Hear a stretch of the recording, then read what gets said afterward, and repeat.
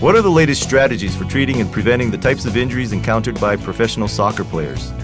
Welcome to the Breakthroughs in Sports Medicine on ReachMD XM 157. I'm your host, Dr. Sherwin Ho, and joining us today to discuss treatment and prevention of injuries for elite soccer players is Dr. Riley Williams. Dr. Williams is an associate professor of orthopedic surgery at the Weill Medical College at Cornell University. He's also the director of the Institute for Cartilage Repair at the Hospital for Special Surgery in New York City. Dr. Riley serves as team physician for several sports teams, including the New Jersey Nets and the New York Red Bulls professional soccer team in New York City. Welcome, Dr. Williams. Thank you, Dr. Ho. It's a pleasure to be here. Dr. Williams, how long have you been team physician with the Red Bulls? I've been team physician for the Red Bulls. Currently, I'm in my third year, and with the Nets, this is my fourth year. And I know you've also been involved with the professional baseball and football teams there in New York. They have a few. Yeah, I've been fairly lucky in my travels to have spent some time with the New York Giants football team as well as the New York Metropolitans baseball team. So I've been around the block, so to speak, in New York City. And you yourself are an avid runner? You're part of the New York Roadrunners Club? Yeah, I participate in about 8 to 10 races a year, and also have sort of taken up a little bit of cycling to give my knees a little bit of a break, take my own advice, so to speak, for patients. In your experience as a sports medicine physician, particularly with the elite soccer players, what are some of the more common and difficult injuries to treat? Most of the injuries that we encounter quite intuitively involve the legs, the ankles, specifically lots of foot and ankle sprains about the knee. Actually, not as many catastrophic ligament injuries to the knee itself as one might imagine, given the frequency of pivoting and shifting it with their sport. But ACL ruptures certainly are a part of things. Medial collateral ligament ruptures, in addition, are also fairly common. Meniscus tears. And one of probably the more common injuries we see are lots of strains and muscle tears about the groin and hip, adductor strains, strains of the hamstring, and really quite almost to epidemic proportions. The sort of vague and poorly understood sports hernia is one of the things I've been encountering, 3 or 4 times a year in our rather small club. Well, that's interesting. You should bring that up. I think most of the audience, most of the primary care docs out there, read about and see a lot about the ACL tear that knocks a guy out for a season. But it's these other injuries that you and I know are so difficult to deal with and can ruin much of an athlete's season. And I think the groin pull and then moving on to the sports hernia, those can be the bane of the team physician. Why don't you explain a little bit about what the sports hernia is to our audience?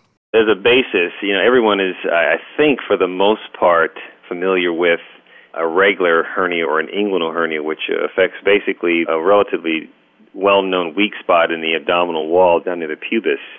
This is a little bit higher. It really has more to do with weakness in the anterior abdominal wall, right at the level of the pelvic girdle, right in front, involving typically the rectus abdominis muscle. It's a really hard injury to diagnose. Patients or the athletes usually will complain of a very vague sense of discomfort, which is progressive. And in the beginning, it's usually not causing a substantial amount of pain such that the athlete would want to discontinue activities, but it becomes progressive and fairly fulminant. And MRIs and ultrasounds and CT scans, other imaging modalities are really not all that effective, nor are they validated in the diagnosis of this injury. I think it oftentimes becomes almost a diagnosis of exclusion after you've ruled out the more common things, such as a groin pull, the groin strain, so to speak. Exactly. Well, let's back up a bit. How would that present in one of your soccer players, typically for our audience? Typically, they'll complain of pain about the mid to lower abdominal cavity, or abdominal wall, not really down near the inguinal canal or the pubic or the genitalia. It's really, really substantially higher. I'd say on average somewhere between 8 to 10 centimeters above the pubic symphysis or the front of the pelvis. It would be typically after training where they're doing a lot of truncal rotation type stuff, or maybe after a long game or a long practice. It really, again, they'll come in very vague. You'll have them do all the typical kind of diagnostics of Valsalva maneuver, have them bear down. It really doesn't have much of an effect on this in terms of worsening the symptoms, but they will be tended to the touch on exam, again, in the anterior abdominal wall.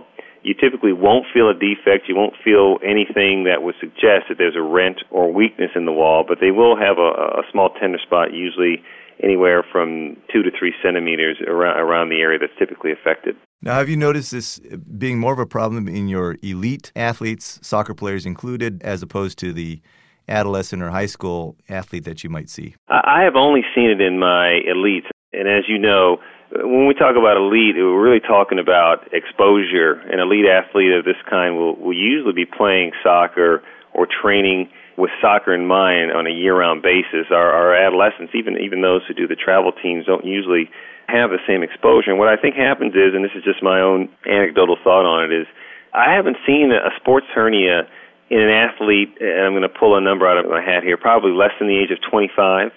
And one would think that this is a progressive weakening of the abdominal wall that takes place over years of time because, again, most of these players who are on our team are of European descent or from Mexico or South America, where they've probably been very actively playing soccer year-round for many, many years, probably since they were pre-adolescent, even 9 or 10 years old. They show up with this weakness and then basically start to have pain once they reach some clinical threshold wherein the weakness in the wall becomes a pain generator. And I think I would agree with that. We don't see that other than in that high-level Olympic caliber or professional athlete. Correct. So you asked me before, how do you manage them? We've managed them in a myriad of fashions. Obviously, the simplest is rest and anti-inflammatory medications, maybe with a cold laser. I don't know if your trainers are into that. Certainly mine are with both my basketball and soccer teams. It's thought to increase blood flow locally to the area. Again, it hasn't been validated, but certainly from the standpoint of sort of throwing the kitchen sink at the athlete, there's no downside to it. Local injections have not really been proven useful, and we can kind of slide away on a tangent about that a little later if you would like to, because as you start to then slide into surgical management of this problem, there really is a wide variety of thought on the topic, anything from reconstruction of the abdominal wall in that area with mesh, which is a more traditional general surgery type approach to the problem, which would require the athlete be out from anywhere from 4 to 6 months, to a relative plication, if you will, of the supporting fascia or tendon of the rectus abdominis there, which some surgeons, there's a surgeon in Germany who's operated on a couple of our players, she only recommends that they're out for 7 to 10 days and that they can return to sport after that. So as an orthopedic surgeon, we don't typically operate in this area, but I think I can comment on it or assess it from an objective standpoint. I have to say the results from the German approach seem to have been pretty well borne out by the clinical results in our athletes. We've had, I believe, in the last 3 years, 4 athletes have had the surgery. 2 of the athletes are still with the club, and they're functioning fine with no ill effects. Yeah, in our experience, we found that surgery is really the best treatment to get them back on the field as quick as possible, and that a lot of the non-surgical treatments really haven't been that reliable. I agree. Which type of approach have your players undergone? The more formal reconstruction of the wall or the plication type procedure? The arthroscopic plication is what we've been using here in the Midwest, here at the university. If you're just joining us, you're listening to Breakthroughs in Sports Medicine on ReachMD XM 157, the channel for medical professionals.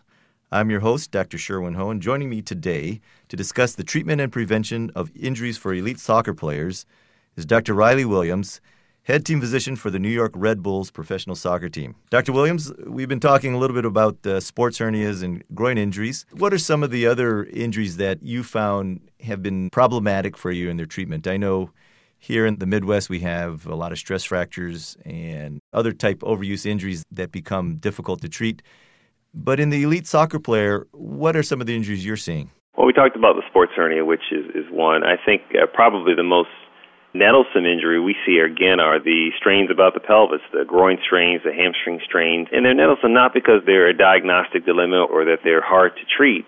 It's just that there's very little that we have to offer them as an intervention to get them back to sport or to shorten the duration it takes for them to become clinically viable to get back onto the field. Their sport is a natural sport where there's a lot of acceleration, deceleration, which then requires them to undergo a lot of eccentric muscle contraction around the pelvis. So they're naturally predisposed to this injury sort of on a constant basis, no matter how well trained they are, no matter how muscular they are.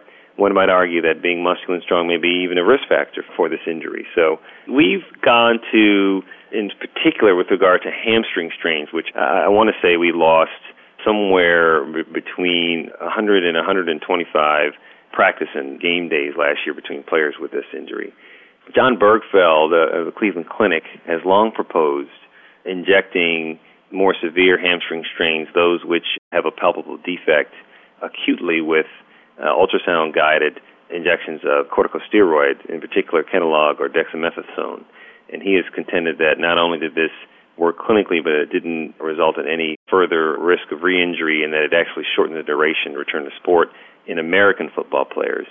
And he's actually written about this fairly extensively. So that isn't something that the gentleman under whom I trained, Dr. Russ Warren, the doctor for the New York Giants, he sort of took a contrarian view. So it really took the significance of the problem, at least as I saw it with my soccer players, to sort of dabble in it. And I have to say that, again, anecdotally, there's no formal study we've done. I've been very pleased with the results of that approach. Now, on the horizon, I completely agree this is a difficult category of injuries to treat at this level of athletics, the strains, the tears of the hamstring. You can talk about quad contusions, on, calf strains. Anything on the horizon, Riley, that you see as being something that might get our players back quicker, such as this PRP or other stimulants to try and increase the healing process? Well, I think we're at a bit of an inflection point now in understanding the microdynamics, if you will, of the healing process. Everything we seem to be doing now seems to be trying to locally modulate growth factors, enzymes, if you will, hormones, to basically try to bypass that initial inflammatory phase, which, as you know, has its good points and bad points with regard to healing. The PRPP, or the platelet ultrafiltrate, really does represent a nice option, if you will. It's basically based on the premise that platelets themselves harbor anywhere from 6 to 7 known growth factors, insulin-like growth factor, fibroblast growth factor, et cetera, which are known to do a couple of things. They're chemotactics, so they increase new formation of blood vessels and pluripotential stem cells to areas of healing.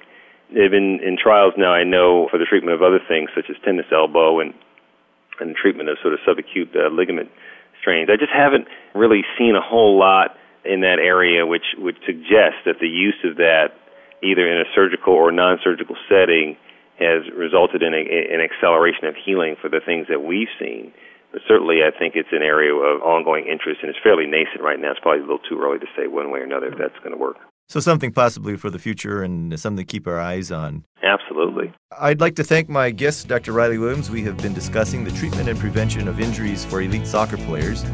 You've been listening to Breakthroughs in Sports Medicine on ReachMD XM157, the channel for medical professionals. For a complete program guide and podcast, visit www.reachmd.com. For comments or questions, call us toll-free at 888-MD XM157. Thank you for listening.